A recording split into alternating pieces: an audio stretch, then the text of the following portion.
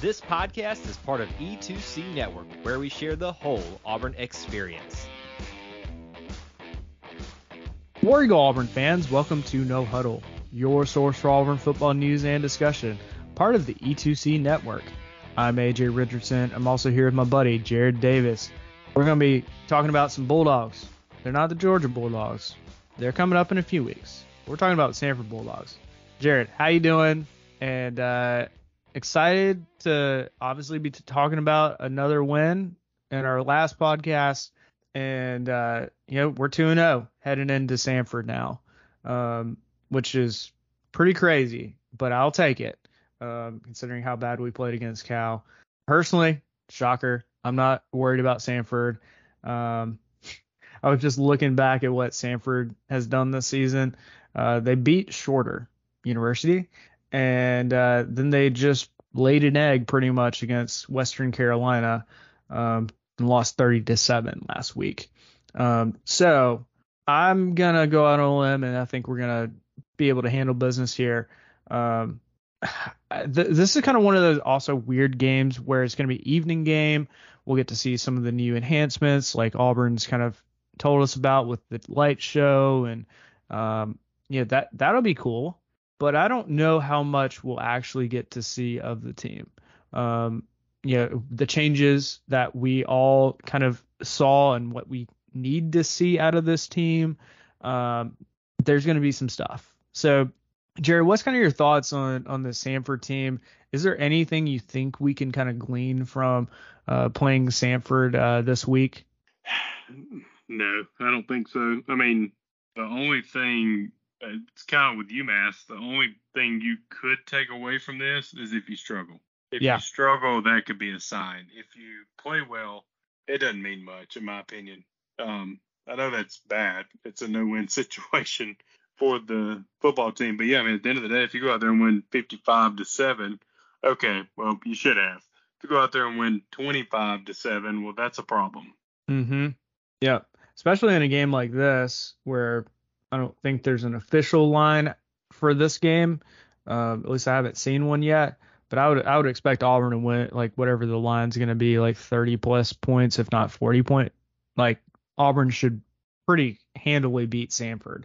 And this is, in my mind, kind of like another warm-up game to the SEC schedule, which as soon as we get into that, it's going to hit us hard because you're going to go to Texas A&M, you're going to have Georgia, LSU, Ole Miss, which you got three teams right in a row that currently are in the top 25 after Texas A&M, and Texas A&M was just in the top 25, and have the talent to probably be in the top 25.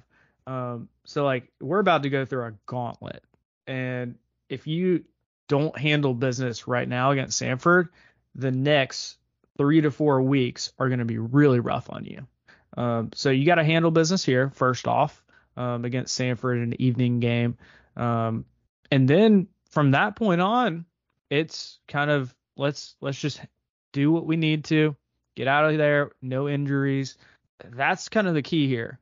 I think some of the other stuff like snap infractions or holdings, you can kind of clean those up, but it's Samford, so we shouldn't have to, do a whole bunch of holding calls, anything like that.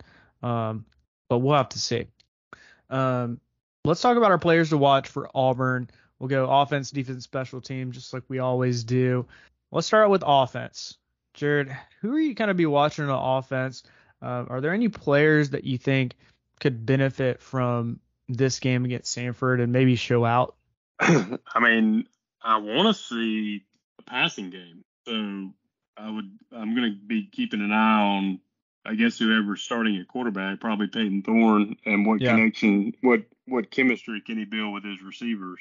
Because we got to get that. I mean, I will say, I know I said there's not much you can, get from this game, but I think we got to go out there and not just go out there just to win and be vanilla. You got to go out there and get a rhythm going. Like, we got to build some confidence. We can't just hold the playbook back and then go into A&M and assume we're going to have chemistry and be able to throw the ball enough to win that ball game. Well, so we got to start doing that now. And the point I think you're making is, it seemed like we kind of did that against UMass, kind of held things back, very vanilla, and go to Cal, kind of similar situation, and start doing some stuff, and it's not working. I'd rather show it, put it on tape right now. Maybe that helps teams in the future kind of game plan against us. But at some point, you got to put something on film, and you have to win. You have to win. So if it means throwing the ball a little bit more, like you mentioned, having a better like QB wide receiver combo going, I'm all for that. Even if it means we show a little bit more. Again, we have to win, and Samford will definitely win. But I'm even looking future. We got some big games, and we got to get that going. So I mean, I love your pick of wide receivers and quarterback. If I was to pick any one of the running backs, I mean, Jeremiah Cobb, my gosh, like he's been a bright spot in what we already knew was a good running back core. But Jeremiah Cobb is just electric. I mean, he even had, I think, a play last week where he ran the ball. I think it was like either a speed sweep or like a screen or something, and it was like for like 20 something yards. Unfortunately, he got called back for a holding, which probably wasn't even needed. And you're like, that's the kind of capability that I think Jeremiah Cobb. I could see Jeremiah Cobb just going off in this game. Let's talk about defense. Who are going to be your players to watch, Jared, on defense for Auburn? I mean, it's got to be Asante, right? Yeah. To see if that continues. I mean, that was just amazing what he did against Cal. So I would say Asante. And then can any of the other linebackers step up? I mean, we don't need it to be fully on him to have to carry that load. So other people need to step up. But I mean, I'm definitely going to be having my eyes on. I think he's number 9. I'm going to be watching him because he was fun to watch in that Cal game. Yeah. I think generally, Asante, but then even maybe broader linebackers is in my mind the main concern of this team. And I don't think, again, like we're going to be able to tell too much. Like I don't expect Samford to even put up like maybe even double digits against Auburn this game. But I want to see where these second string guys are getting the reps because at some point Eugene Asante is not going to have that amazing of a game, and knock on some wood, hopefully they don't get injured, but you never know. It's college football, and you got to have that depth. So in my mind, my player to watch on defense is just kind of the linebacker core and how that defense starts that position on defense starts to develop even more. All right, let's talk about special teams here. We've got I feel like I keep going to Betty, but I'm going to switch it up a little bit. I'm going to say I'm going to be watching Alex McPherson. And for the reason that I'm thinking about, I don't think we're going to be kicking a lot of like long field goals or anything. But he'll be kind of tested, especially if this game goes the way I'm thinking it will, with lots of touchdowns for Auburn. He's going to have to kick off a lot. And he's struggled, I think, in our first game, kicking the ball out of bounds. I want him to get really consistent with kicking the ball off, putting it deep in the end zone, and not going out of bounds. So that's the key in my mind. Again, this doesn't matter probably for Samford, but it's more future state. Like if you kick the ball out against Alabama and put them at the 35-yard line, Alabama's probably going to capitalize and score some points on you. Georgia's going to do the same. LSU is going to do the same. Any of the main big SEC teams know what to do, and they see that as a break, and they're kind of leaning in their category. So, it's just kind of I want to see Alex McPherson get pretty consistent with those kickoffs. Jared, on special teams, who are you going to be watching? Probably Batee, because a couple of times, one time he brought the ball out and he only got to like the 12, and then we had a holding call. Yeah.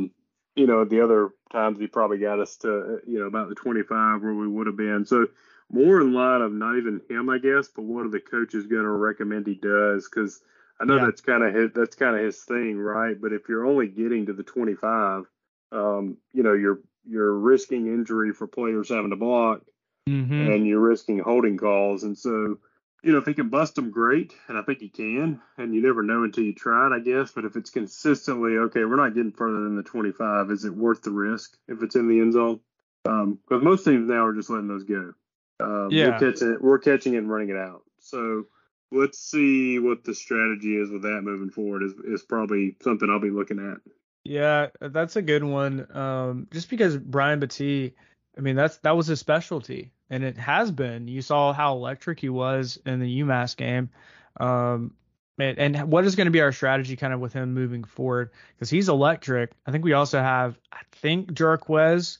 Now that he's back, he'll kind of be the between Battie and him. So it's just like both of those guys. I'd be happy if they started carrying the ball out, but you got to make sure like something is set up, and you know what to do.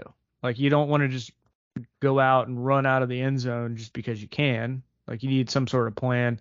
And so starting to develop that. I think that'll come with a little bit of more time and practice.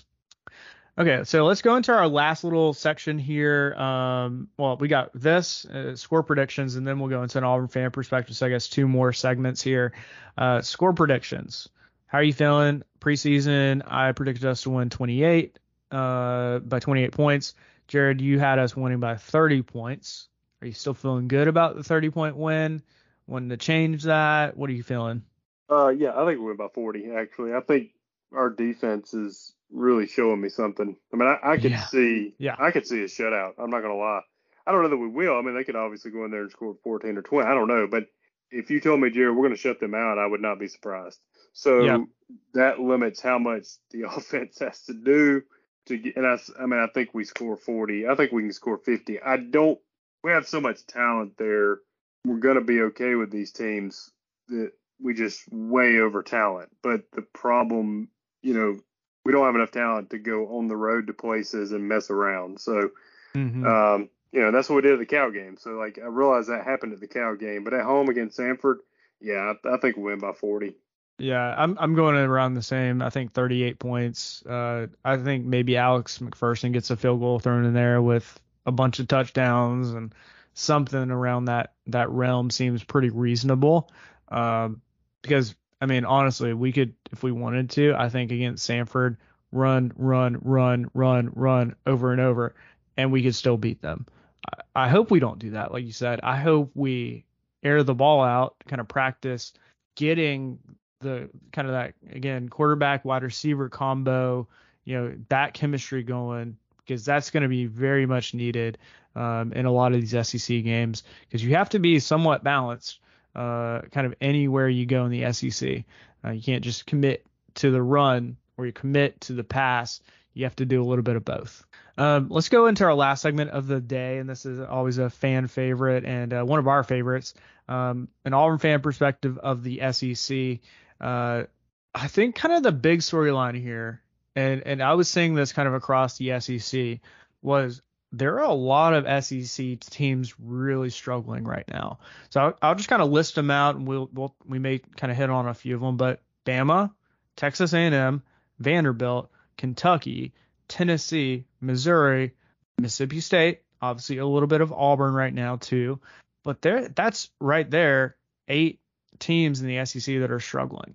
There's a handful of others that have struggled, like LSU, losing in their first week, but had a bounce back, playing pretty much, nobody, but it's a win, good for them. So it's kind of like there's a lot of, it's so early in the season. I don't want to say it's a down year for the SEC, because it's probably not, but I think other conferences are, giving it to the SEC teams. Is that kind of what you're feeling, or is it maybe true that we might be kind of the SEC as a conference is a little bit down? I think you're seeing the culmination of the transfer portal and NIL. I think you're seeing more talent be spread out. It started last year. For example, the Ewers quarterback for Texas, he went from Ohio State to Texas last year because of the portal and NIL, so he could do it. Now he's in his second year with them. They go in, they beat Alabama. Okay, Yeah. you're seeing. I think a lot of this has started. I think I do not think Georgia repeats. I watched them play, and I know that's okay. They got 2 in a row. I mean, that's very hard to do, and it's not crazy to say they don't. But I just don't think they do because I don't think they also were able to stockpile as much talent because of NIL and transfer portal. Well, and Auburn's been stealing from them a little bit, so you gotta love that too. Right. I mean, I just think it's as much as I don't like, well, not that I don't like it, as much as I think it creates a wild, wild west. I think it's had a inadvertent. I think it is creating a little bit of, what's the word I'm looking for here? Where disparity of parity. Yeah. Parity. Yeah. Yeah. Like, well, you look at like even teams like Colorado who have no shot, last year before Deion Sanders, and they're getting literally the top guy in the country, and you're like, they're making waves, and that's happening not only for small schools like Colorado, but maybe other SEC teams and other Power 5 teams too. It's starting to spread things out a little bit, which again, I'm thinking back and reflecting on when NIL stuff came out. Guess who were the most mad about NIL? It was the big dogs. It was Kirby Smart. It was Nick Saban. It was Jimbo Fisher.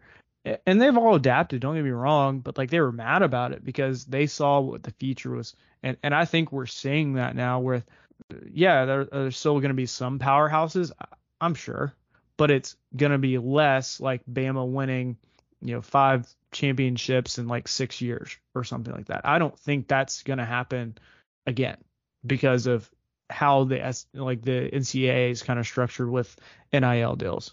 Well, just look at this. Nobody's really talked about this, but Florida State beat LSU because they grabbed a stud wide receiver from Michigan State, and we were second. We came in second on him. His name's Coleman.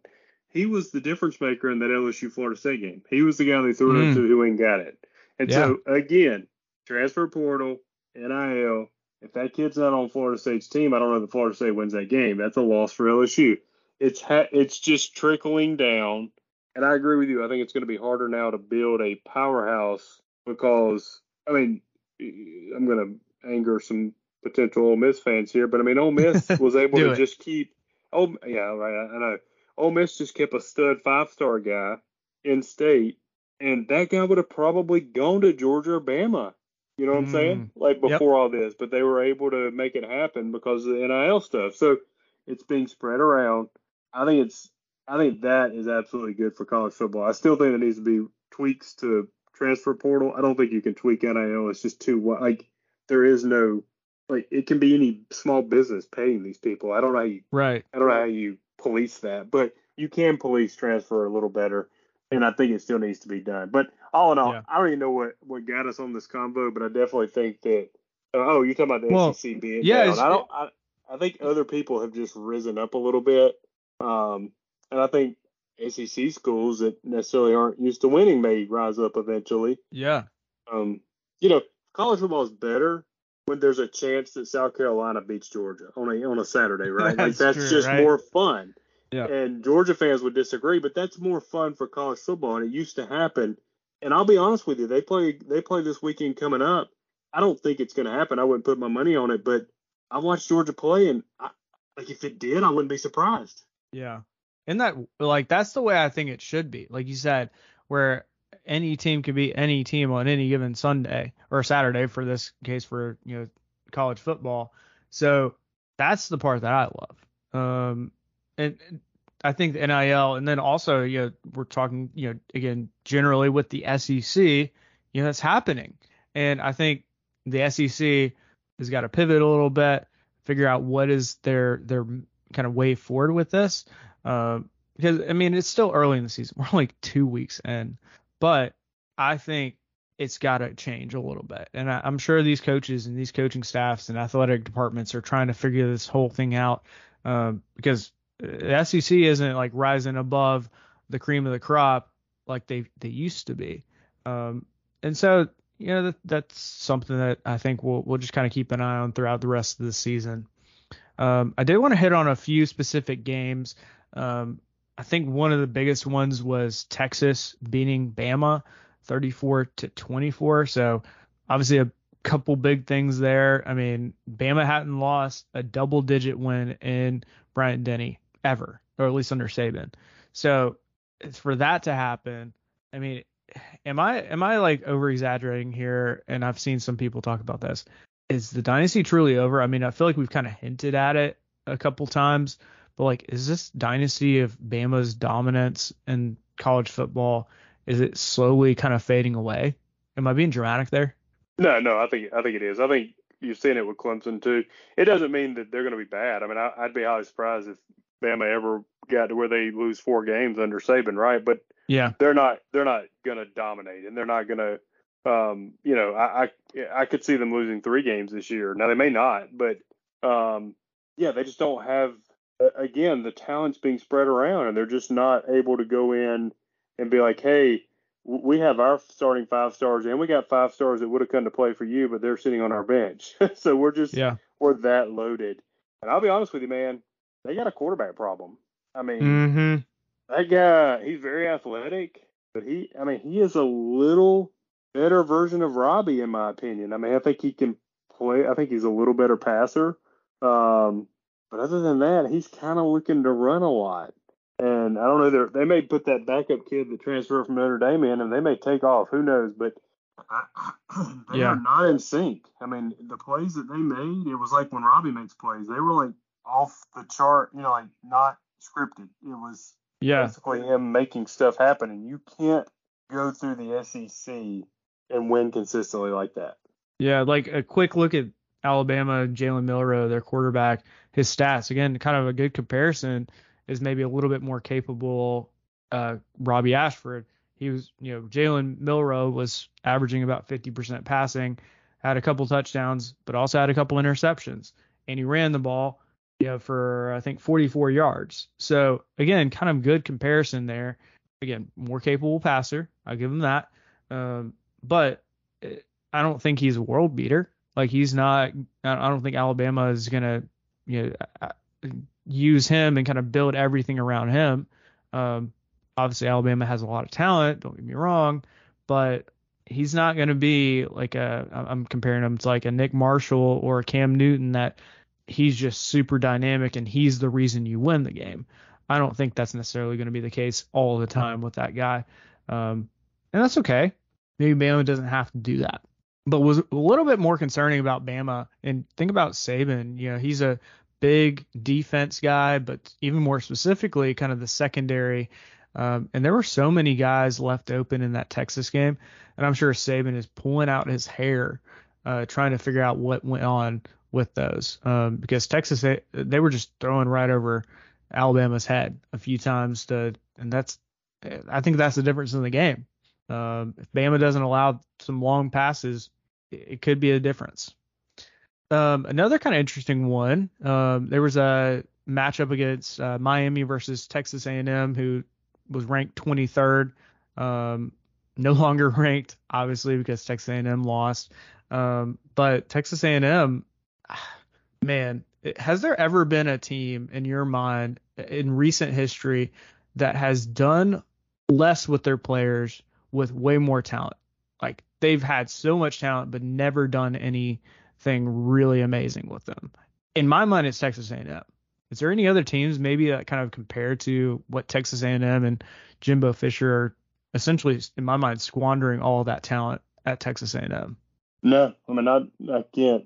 No, not to that level. I mean, you could argue Georgia for so long did it a little bit, but maybe under rigged, but it wasn't like he'd win like 9 wins. 10-win season, not to that level. They were very successful. They had championship talent. It wasn't what I don't understand it. I mean, I think the team not quit. That's not the right word. I just don't think they respond to him anymore. They're too talented. I mean, I saw a play where I didn't see much of the game, but the Miami guy had beat one of the DBs. He quit running. He quit running after the guy, and I'm thinking, you don't see that in college football, man. I just don't think the players respond to him. And I think, actually, thought that they would be pretty dangerous this year because I think Bobby Petrino is, outside of his personal stuff, is a pretty good play caller. And they may still wind up being dangerous and they may destroy Auburn, but I'm less scared about them now. I mean, I just don't think it's just not working. And they're in a mess because they have a very big contract down there. Yeah. Now Miami's good. I mean, I think Miami's good. Yeah. I mean, I want to be fair. They weren't playing Cal. Okay, Miami is a much better team than Cal, but A&M is also a much more talented team than Auburn right now. I hate to say it, and it ain't a little. It don't. I mean, we beat them last year. Yeah. So I just looked up because I was curious because we all know Jimbo Fisher's buyout was insane, but I'd forgotten how insane it was. If he gets fired during this season, it's a $76.8 million buyout, and it's all like guaranteed money. Like his contract is guaranteed money. So like whatever he's got left on his contract, that's what he's going to get paid. So like that in and of itself is just insane. Whoever at Texas A&M thought that was a great idea, they're absolutely terrible decision maker. Things were going south at Florida State. Like they didn't probably even have to offer him that much. I mean, right? I feel like he was trying to get out of Florida State because he knew it was a dumpster fire. And guess what? It was his fault down at Florida State. And now I'm like, yeah, everybody's like, oh, Jimbo Fisher, he's gonna revamp Texas A&M. He's a great coach. I'm like, I don't know about that. Like he caught a little bit of glimpse of that at Florida State, won a national championship, but like since then it's been nothing close to that. I'm sure these presidents and ADs have consultants and stuff, but they just keep getting taken to the cleaners, man, with these trying to deal with agents. I'm like, yeah, it's just not their. You would think an AD, but it's just not like a president. They got so much on their table, right? I don't know. It's like Vanderbilt up against Bama. I mean, they're just getting taken. Yeah, it literally is like they don't. There's no chance. And I don't know how you equal this out, but these bad contracts, and I mean, it's personal to me and you because I mean, it's hurt Auburn. I mean, we've made some bad contract decisions. I mean, you look at Harsin, we had to pay him, what was it, like $20 million or whatever it was to get him out. Same kind of thing with Gus Malzahn. And you're like, that extension Gus got in 2017 was just, I mean, I don't mind keeping Gus. I think we should have kept Gus, but the amount that we guaranteed on the buyout was just silly. Yeah.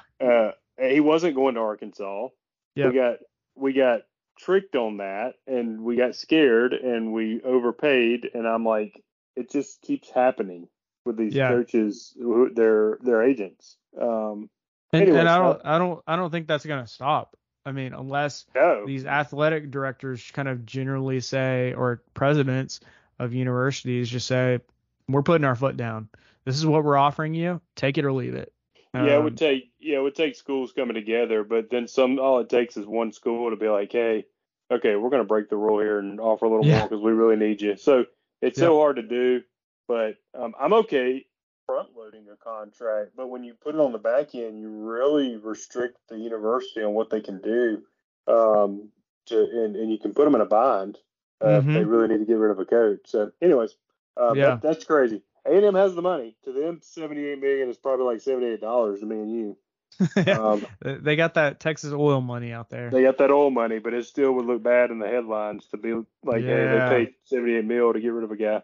I know, and that's where I'm like, what if, Texas A&M, what did they go, like 5-7, 4-7, or 4-8 last year, something crazy left? Oh yeah. I'm sorry, I thought you meant if they did it again. Yeah.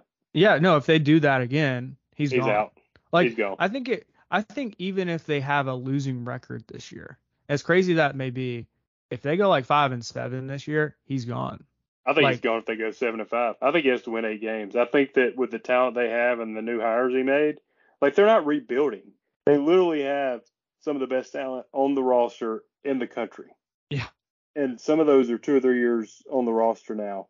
And if he goes 7-5, I think he's out because that's like that's at some point you have to realize, it's 75 to get rid of him, but we're paying him 11 a year to put up 7 wins. Like, how much further down the road are we going to go with this?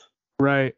Well, and I think it was Brandon Marcello kind of putting some stats together, comparing 62 games that Jimbo Fisher and then the previous coach, Kevin Sumlin at Texas A&M had, and they're so similar. Like both of them have such similar records, and even Kevin Sumlin, who I thought was an okay coach out there, he's actually has a little bit of a leg up on better record than Jimbo by 3 games.